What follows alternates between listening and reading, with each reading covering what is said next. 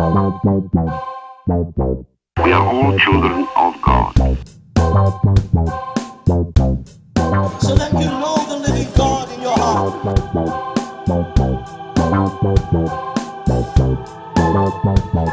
Hello and welcome to episode 6 of Abomination, the Bible podcast. Yeah, I can't believe we've done this many, mate.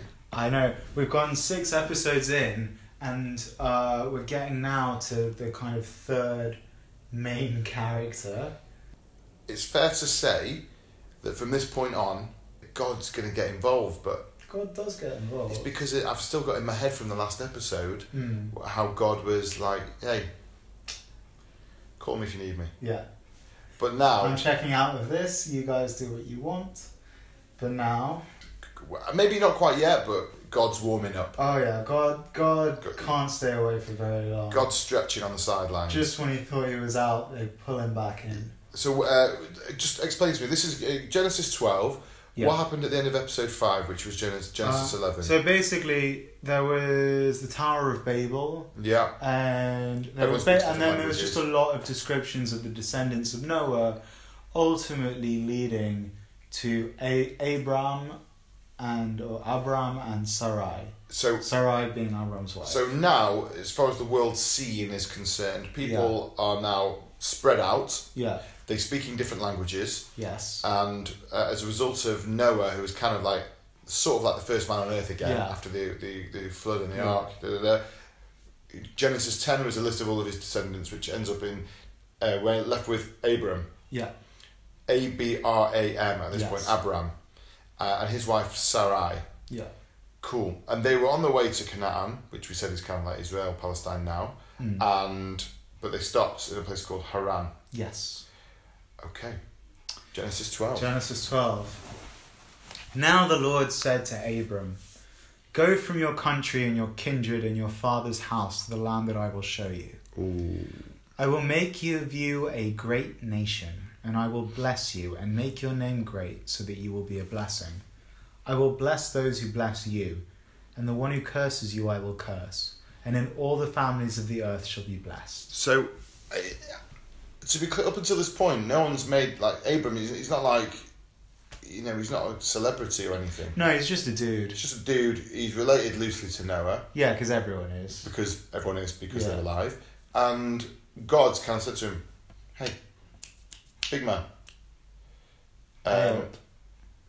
listen, I know that your wife can't have children, but you're my man, you're my boy, and you need to leave this place because I've got a special place for you. I've got a plan in mind for you. I'm getting involved again. Yeah, I've been... I know I've been sitting on the sidelines for a while, but I'm back in the game. And do you know what the fallout of this action will be?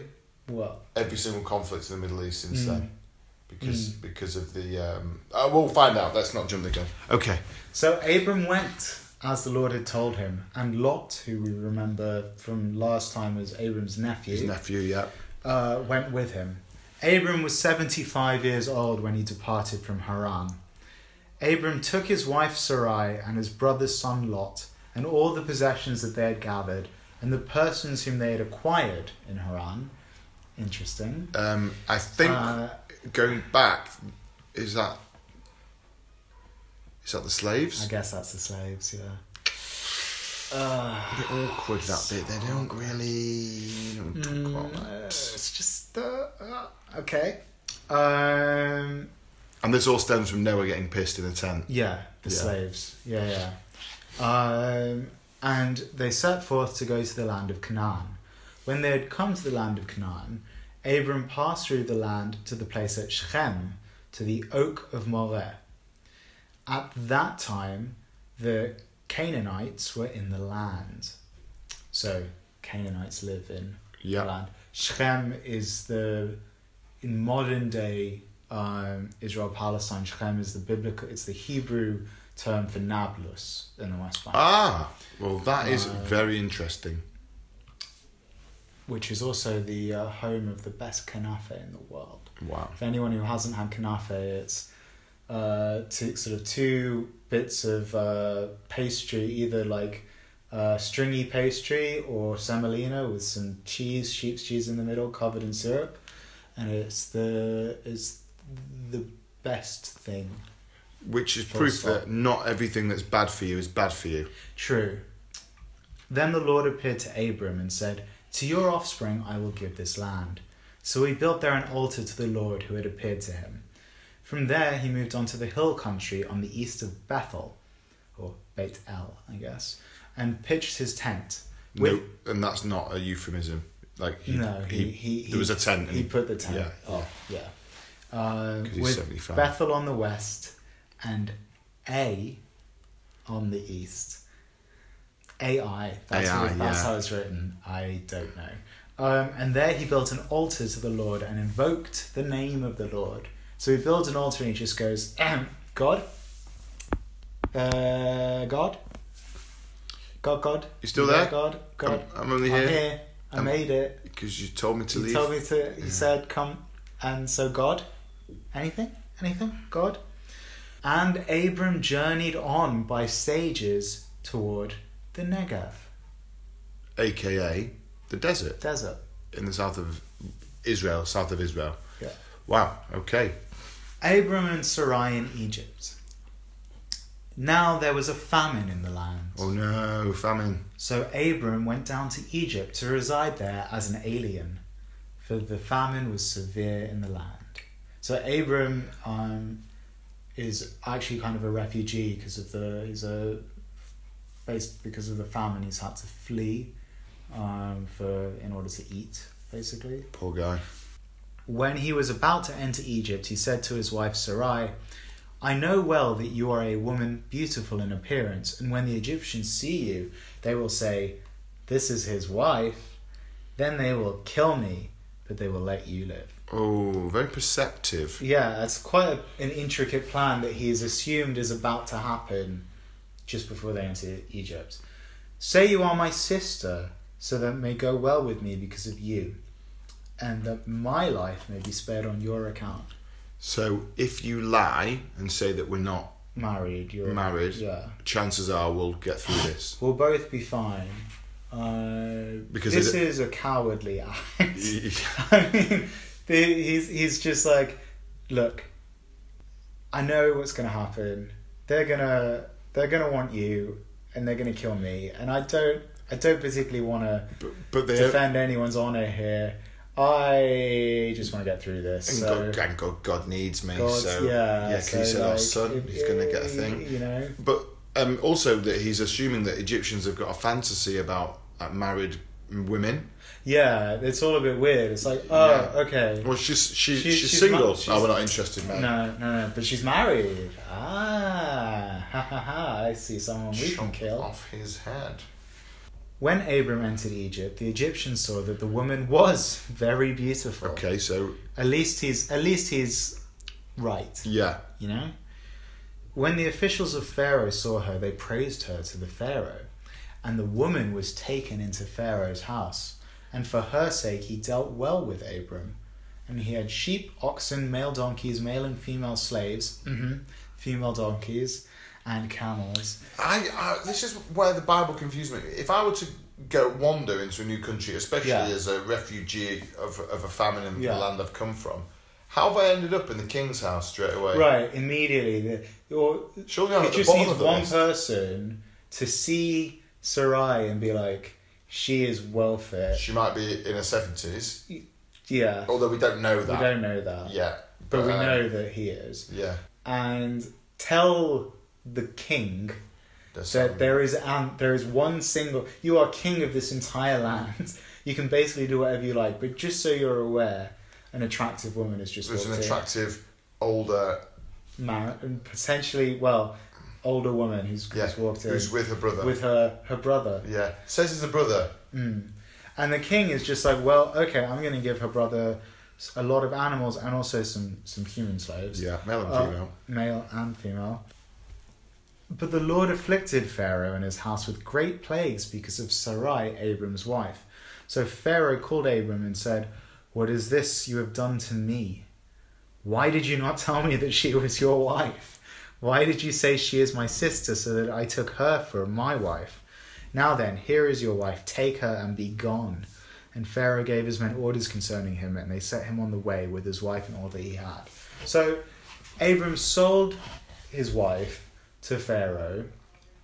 His wife, Sarai, has no choice in the matter. She's sold to Pharaoh. Pharaoh then acts married with Sarai. Yeah. Right? His expectation levels have been set. Yeah. Yeah. And then, once he begins the being married to Sarai bit, God's like, hang on a minute. Yeah. Hang on. This is escalated. Wait. You don't belong to him, you belong to him. And Strike puts a bunch of striking down and plagues and stuff. And Pharaoh's, again, a very powerful man. He's pissed off. He's pissed off he's been lied to. He's been murked. Yeah. I'd be pissed off too. And he's like, look, just get out of my sight. Just go away. Yeah, that's quite a calm response, actually. Yeah, because he could have just killed him. Yeah. He's the Pharaoh. Think of all the bother that the world wouldn't have had if he'd have just killed Abraham at that point. True. Okay, so that's Genesis 13. That is the end of the chapter. 12. 12. So that's the end of episode Genesis 12. Yeah. End of Genesis 12, moving into 13. Abram and Lot separate. So Abram went up from Egypt, he and his wife, and all that he had, and Lot with him into the Negev. So he's gone through Sinai.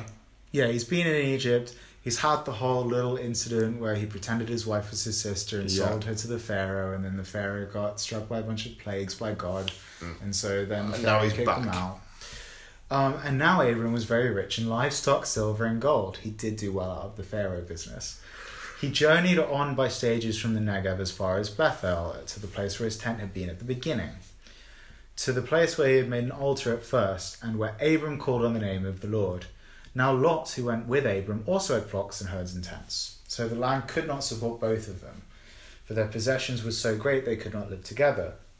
And there was strife between the herders of Abram's livestock and the herders of Lot's.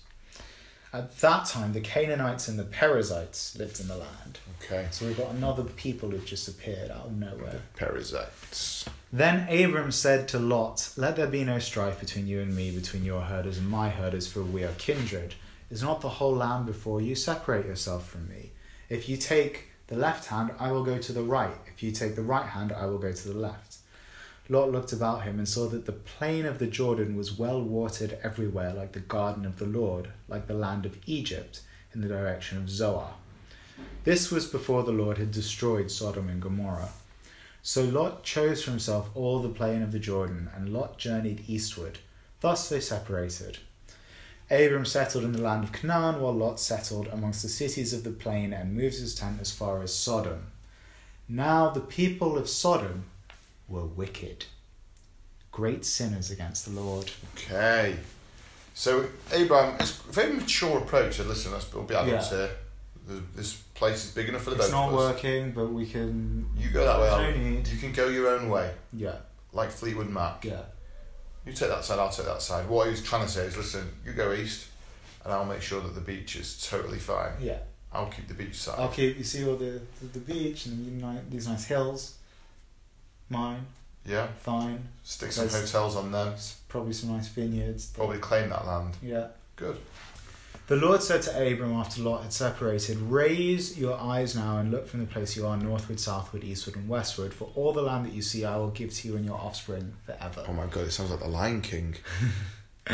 I will make your offspring like the dust of the earth, so that if one can count the dust of the earth, your offspring also can be counted.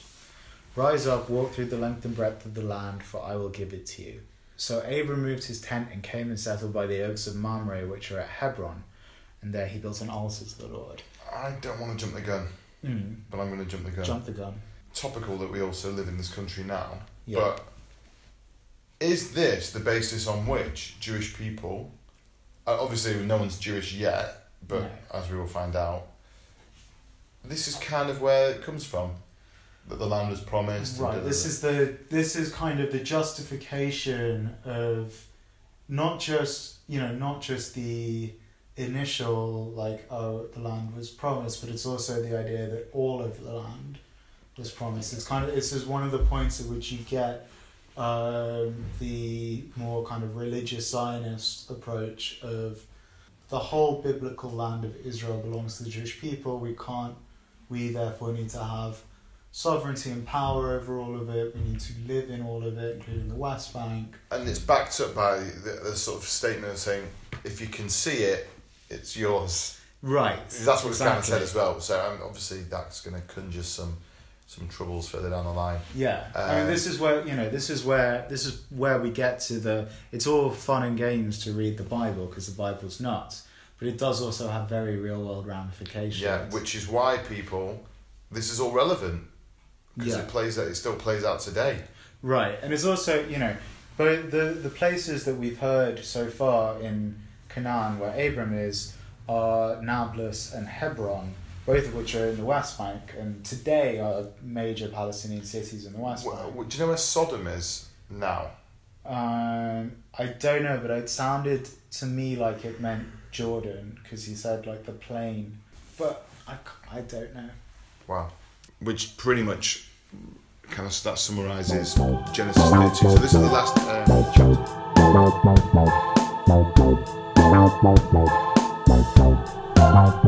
Okay, so what have we got in store for today's special feature? So today we're looking at an interesting place, a story that you might have actually heard about because I think it's been in the news a little bit.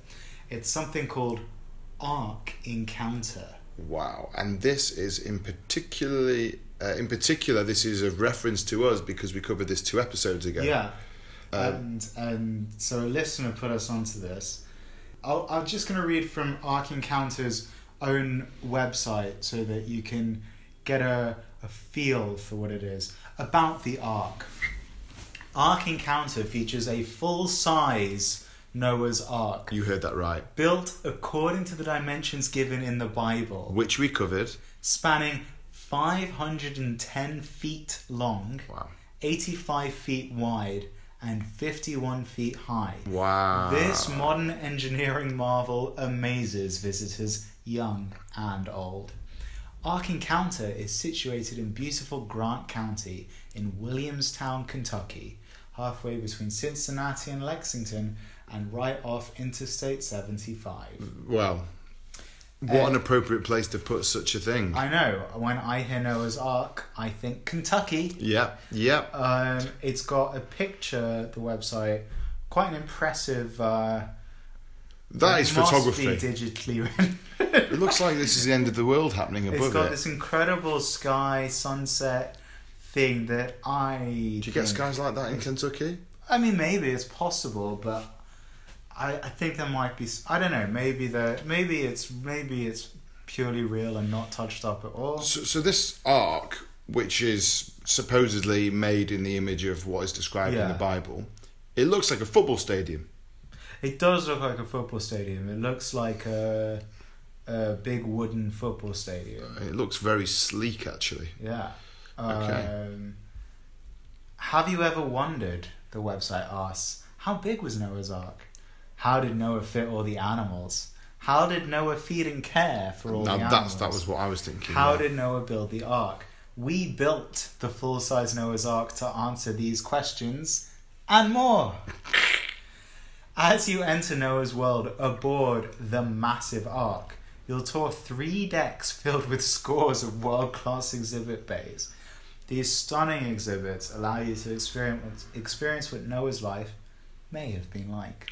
I mean, this is really impressive. It's really impressive. Until you unveil something that's going to be unimpressive about it. It looks absolutely incredible. And in fact, it looks, in my mind, what the ark would have looked like. Yeah, I mean... But look, bigger. It is built... It seems to have been built kind of on stilts. Yeah. It's next to some water. Right, which may or may not be a man-made lake. It's hard to tell. Yeah. But so, as it turns out, the Ark Encounter hasn't been doing quite as well as its owner, creator, a man perhaps appropriately named Ken Ham, has hoped. Oh my God. So What's this from? It opened between this. So we're now on Vice.com, and this article is called "This $100 million Noah's Ark theme park is a boring homophobic mess." That's a pretty damning statement. Which is a pretty. Because if you're going to be a homophobic mess, don't be a boring one. No, at least be entertaining. Yeah. And so it cost $100 million to build this ark. Wow. Is what they're claiming. According to the Louisville Courier-Journal, around 860,000 tickets were sold for the ark between July 2017 and June 2018, which falls pretty far short of the 2 million in annual ticket sales predicted by Ken Ham, the ark's creator. Oh no, Ken! Got it wrong. You have severely fucked up. Oh my god, that's less than half. And so it then links to Ken is worried about this, and he's been blaming some people. Okay, well, I've just done the maths in my head. That's a 43%. You're right. Occupation. Compared to predicted. Yeah, of his target. Yeah. That's a shame. That is a shame, especially if you've put $100 million. Yeah, whose money was it? So, according to the Gospel Herald, yeah, this was in June 2017, so just when it was opening, I think. Ken Ham says atheist attacks on Ark Encounter prove ministry is effective. It's a spiritual battle. So basically, he's worried that the atheists are preventing his ark from really achieving its aims.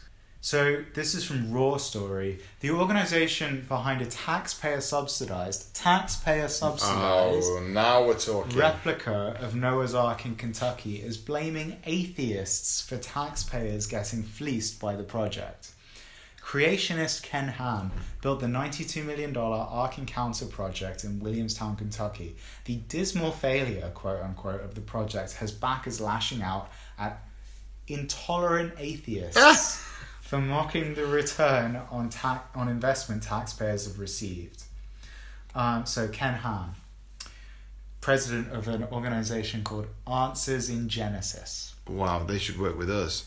They should work with us. Yeah. Sadly, they are influencing the atheists, that is, are influencing business investors and others in such a negative way that they may prevent Grant County, Kentucky from achieving the economic recovery its officials and residents have been seeking. Why so many lies and misinformation? Simply because we are in a spiritual battle, and the intolerant secularists are so upset with such world-class attraction like the Ark and Creation Museum that publicly proclaim a Christian message. They will resort to whatever tactics they deem necessary to try to malign the attractions. Wow. I mean, it's amazing that in Kentucky, obviously, which is known for its Bible popularity. Right. For them to Not a place where they don't like the Bible as a whole. To say the least. Yeah. But they've gone, other than bourbon, we need something to bring the tourists in. Yeah. Well, what should we do? Should we build a theme park? Should we maybe like a really cool shopping mall or something? So maybe make some jobs. That's it. We should recreate the bloody ark. Although when we did the episode, we were talking about the dimensions of the ark and how difficult it would be to build it. As a project, amazing. Yeah. But that it was paid by taxpayers' money to generate business for the area or whatever. Shocking. Bizarre. $92 million. First of all, it just shows what a genius builder and contractor Noah was. And it wasn't even his main profession. Show me his budget. But it's taken Ken Ham $92 million, including vast taxpayer subsidies, right, to build something replicating what Noah got done in like a few months with a bit of wood. Yeah, with a bit of wood and his wife, probably, making the tea. Yeah. So Ken Ham's also blaming reporters in the secular media who don't want to report actual facts. Well, he's entering some murky ground right there. Talking about, basically accusing people of fake news spreading about the the profit margins that don't exist. I'm fascinated that this has turned into it's a kind of financial discussion. It's not so much about the fact that they've created this amazing thing. We're talking about the fact that it loses money, which is perhaps an indictment of the world that we live in. But, True. I mean, I'm super impressed that they've built something to the specification of the Bible. I mean, and we it can't looks, forget that. It looks phenomenal. Sick. It looks sick. They brought it to life. Incredible. But they have received millions of dollars in incentives from the government. A 75% property tax break for the course of 30 years. A massive road upgrade to the areas around the Ark in order to improve traffic flow in towards the Ark. And then just shit tons of gifts and acres of reduced land and a $62 million municipal bond issue from Williamstown. So in the Vice article, the journalist has got a nice picture of, you can see the Ark, kind of most of it, and then in the foreground is the advertisement for food from Pizza, Wings and More, where you can get a slice of cheese pizza for $2.50, which I think is pretty good value for a slice of pizza. And no doubt it'll be a big one if it's in I'm America. sure in Kentucky. Oh yeah, it'll be a big slice of pizza. Yeah, with a picture of two obese people just to the left of the A boards. Yeah. True, and you can get a whole pepperoni pizza for $12.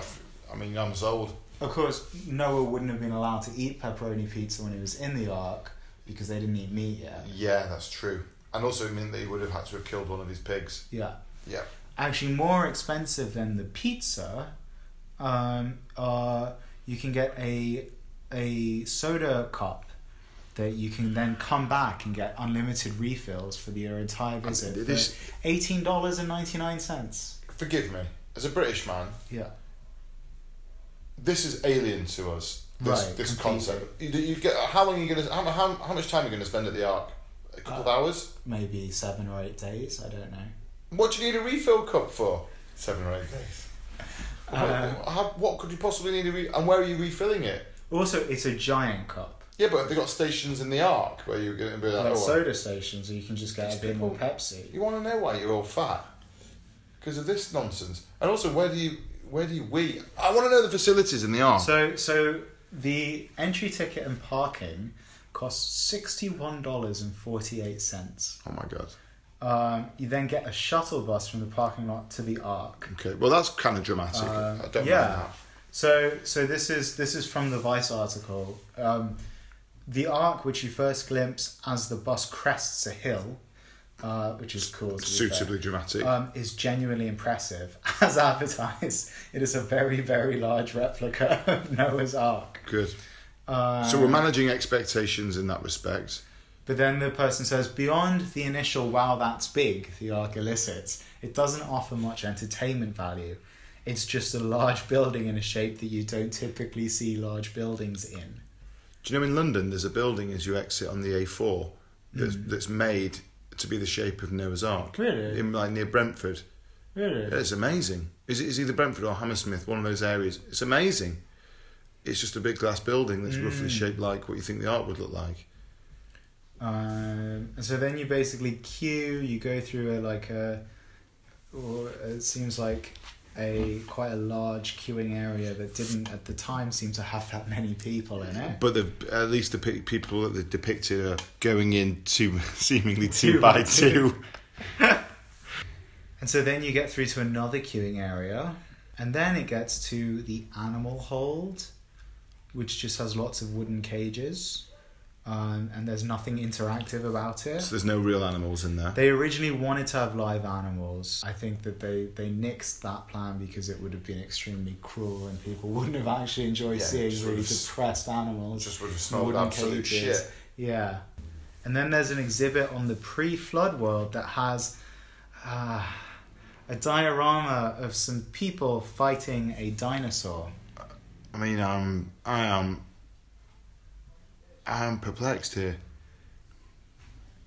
The dioramas. First of all, the use of dioramas is something that you just don't get enough these days in this age of virtual reality. Yeah, and phones and stuff. Phones and videos and stuff. Whatever happened to a good old-fashioned, really average diorama with effectively repurposed mannequins and big plastic dinosaurs? But this geezer at the front with the bald head who's sort of squatting. He's just kind of, I don't know if he's taking a shit or if he's just having a scream. Yeah. But he's not really doing anything.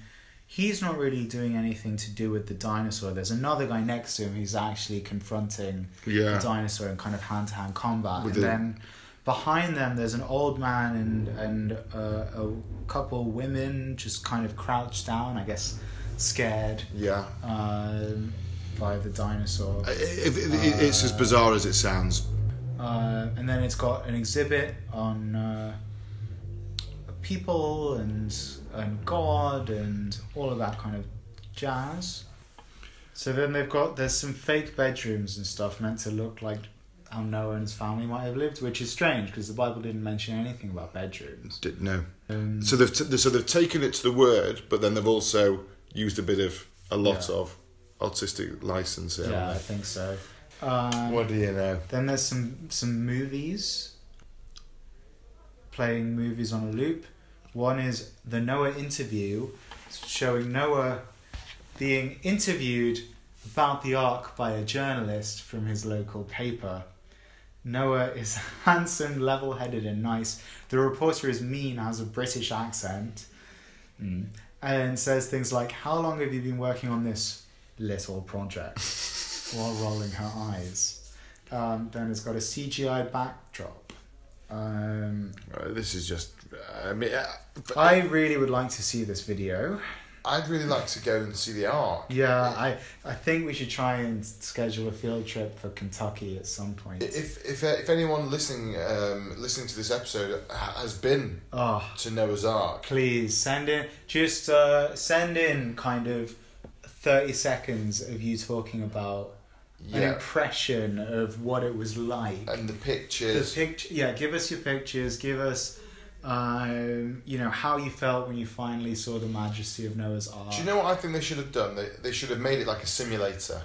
They should have said, right, you can go in the ark and we take people, and then they made it like a big simulator where you like go in the waves and the smells of the animals and stuff, and they should have made it more immersive. But it's just a bad museum. It looks like a bad. Yeah, that's the problem. So then there's another film.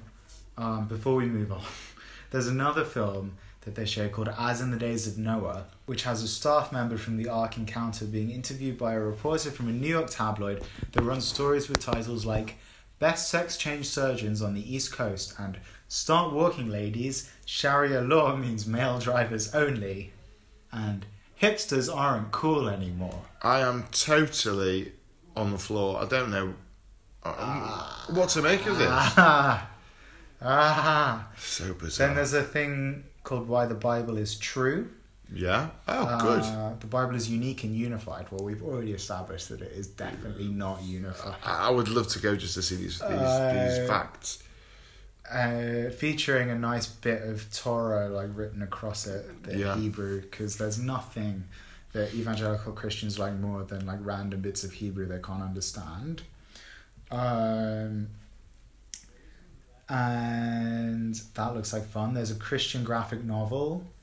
And I want to be really clear about this. We have our views and whatever, but we're not here to mock people. And I would go to this. I would 100%. I would 100% go. I might not enjoy it when I'm there, but the idea of it, I would be like, yeah, sick. I want to see it. But it's just the way it's been done. I think it's just. I bet the reviews are bad. I bet that's why the reviews are bad. If it had good TripAdvisor. Yeah, then. And it was a good experience, whatever. People are like, go. Fine. And then the fence sitters in other southern states might be like, okay, well let's go for a couple of days. Give it a go, yeah. There's a zoo that seems not very impressive. There are some zip lines apparently. There's a lot of anti-LGBTQ kind of propaganda and it's called Taking Back gay the Rainbow. Conversion events and things like that. See, this is all the unnecessary stuff. They could have just had a wicked biblical artifact telling the story as we know it, Make it a bit of fun, leave it at that. But why? I They're understand just why not they're bringing the interested God bit in. This is the thing. Yeah. This is the issue with the people that believe in the God. But they could have just made it great. We could have done this, right? Let's say you and I led the project. We want to see what Noah's Ark looks like. 100%. Show me. Give me a guided tour. What does it to make it smell like Noah's Ark? Yeah. Immerse me, because it's such a famous story. But why bring the bullshit? You know what we should do? Yeah. We should build a rival ark. We can I'm sure find some land somewhere in Israel. Stick it on the beach. I bet that the Israeli government, the tourism ministry or something, would help subsidize the project, because it's one thing to visit a giant replica Noah's Ark in Kentucky. It's quite another thing to come on your pilgrimage to the Holy Land and also visit Noah's Ark. If you could say to the Israeli government, listen, what does $110 million get you? Let me tell you. You could refurb the whole city. It'll be $10 million better than fucking Ken Ham's Ark again. Or yeah, we can just do a sick ark on the beach and not have anyone surfing anymore. That would be great. Yeah. Who wouldn't enjoy that? A giant ark in front of Tel Aviv. Amazing. So please, people, please check this out. Tell us what you think about it. Tell us what you think about how it looks. It does look very impressive, to be fair. As a structure, it's a feat of design. And if any of our sponsors wish to pay for a little trip for Ethan and I to head over to Kentucky, and we will record all sorts of live segments in Noah's Ark. We will definitely go. Okay, Noah's Ark it is. I wonder what else they'll build next.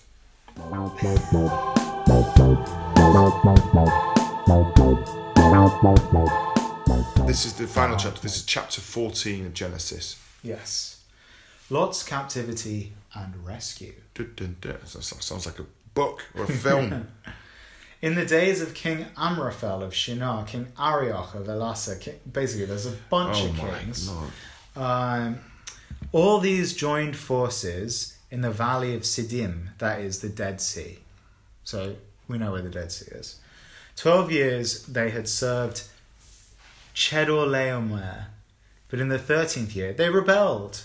In the 14th year, Chedorlaomer, I don't know, and the kings who were with him came and subdued the Rephaim, and the Horites and the Zuzim and the Emim, in Shavei, Kiriataim, and El Paran, and they turned back and came to En Mishpat, that is Kadesh, and subdued all the country of the Amalekites and also the Amorites who lived in Chazazon Tamar. Right, so if you're lost, don't worry. If you're lost, I'm completely don't worry. confused. Lots of names of places that we've got no idea where they are, who they are, what they do. Yeah. So then the king of Sodom, the king of Gomorrah, and some other kings that we don't really care about, joined the battle. Now the valley of Siddim was full of bitumen pits, and as the kings of Sodom and Gomorrah fled, some fell into them, and the rest fled to the hill country. So the enemy took all the goods of Sodom and Gomorrah, all the provisions, and went their way. They also took Lot, the son of Abram's brother, who lived in Sodom, and his goods, and departed. Then one who had escaped came and told Abram the Hebrew, now he's Abram the Hebrew, who was living by the oaks of Mamre the Amorite. And Abram heard that his nephew had been taken captive. He led forth his trained men, born in his house, 318 of them, and went in pursuit as far as Dan. He divided his forces against them by night, he and his servants, and routed them and pursued them to Hobah, north of Damascus, all the way to Syria. Then he brought back all the goods and his nephew Lot with his goods and women. It sounds like that all got a bit Game of Thrones right there. They kidnap my nephew, we need to go save him. And then they go and save him and they drag people away. So now we've introduced warfare. Yeah, significant warfare. Which we've never come across before, right. as I believe. And it seems like the kings, there's a bunch of kings. They can't be kings of that many people. They're all like basically little warlords of their own little tribes, right? Sounds like the United Arab Emirates. Everyone's a prince. Right. And they're all fighting each other. and falling into pits. Yeah. And things are getting a little bit biblical. After his return from the defeat of Chezulam, I don't know how you say that, and the kings who were with him, the king of Sodom went out to meet him at the valley of Shaveh, that is, the king's valley. And King Melchizedek of Salem brought out bread and wine. He was priest of God Most High. He blessed him and said, "Blessed be Abram by God Most High, maker of heaven and earth, and blessed be God Most High, who has delivered your enemies into your hand." Wow. And Abram gave him 1/10 of everything. Then the king of Sodom said to Abram, "Give me the persons, but take the goods for yourself." But Abram said to the king of Sodom, "I have sworn to the Lord God Most High, maker of heaven and earth, that I would not take a thread or a sandal thong or anything that is yours, so that you may not say I have made Abram rich." Basically, I don't want to owe you shit. I might be a bad man, and I did a top ting, but I've got principles. Right. "I will take nothing but what the young men have eaten, and the share of the men who went with me, Aner, Eshcol, and Mamre. Wow. Let them take their share." What an honourable dude. Yeah. It's good when you murder people to be honourable about it. Right, because no one likes a bad murderer. Yeah. Okay, so Abram, it seems like a bit of a cool dude. He's, his son, they went their own ways. Yeah. He got into a bit of bother with some But he's naughty people. he's gone out and helped his nephew when he didn't need to. Yeah. He's the leader of a good, solid little army. Yeah. And But also he was right in his prophecy of saying when he went to Egypt that if he'd have said that this was my wife, that, so he could see her. So he's got a bit of vision, this dude, and I think that God's probably keeping an eye on him. He's like, he's one to watch, this guy. He's definitely got something about him. Right, guys, so let us know what you think about this episode. What will Abram do next? I think it might have been a bit of a rambly one in compared to previous. Yeah, it was quite difficult to navigate that middle section between two good chapters. There's always a boring one. Let's just leave a quick teaser as to what the beginning of the next episode, which will be Genesis 15. Yeah. What's it called? It's called God's Covenant with Abram. So God is going to be back on the scene. God's back on the scene, and things are, before he's made a little bit of a promise to Abram, right?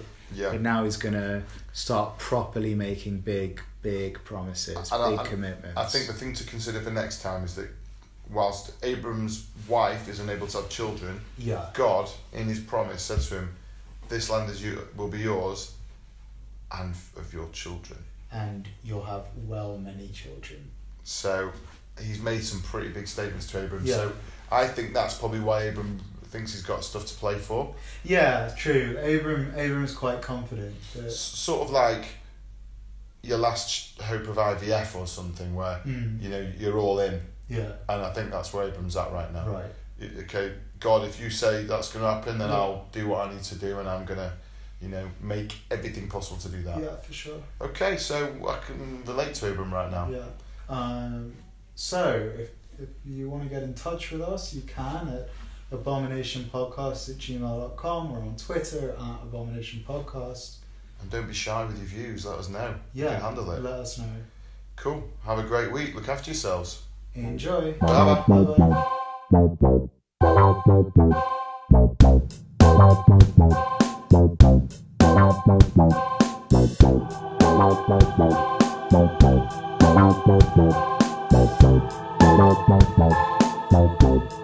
Abomination, the Bible podcast, has been brought to you by Schwartz Peters Productions. Music by Amit Maimon, recorded in Konstam Studios, aka Karlsgaff, in sunny North Tel Aviv.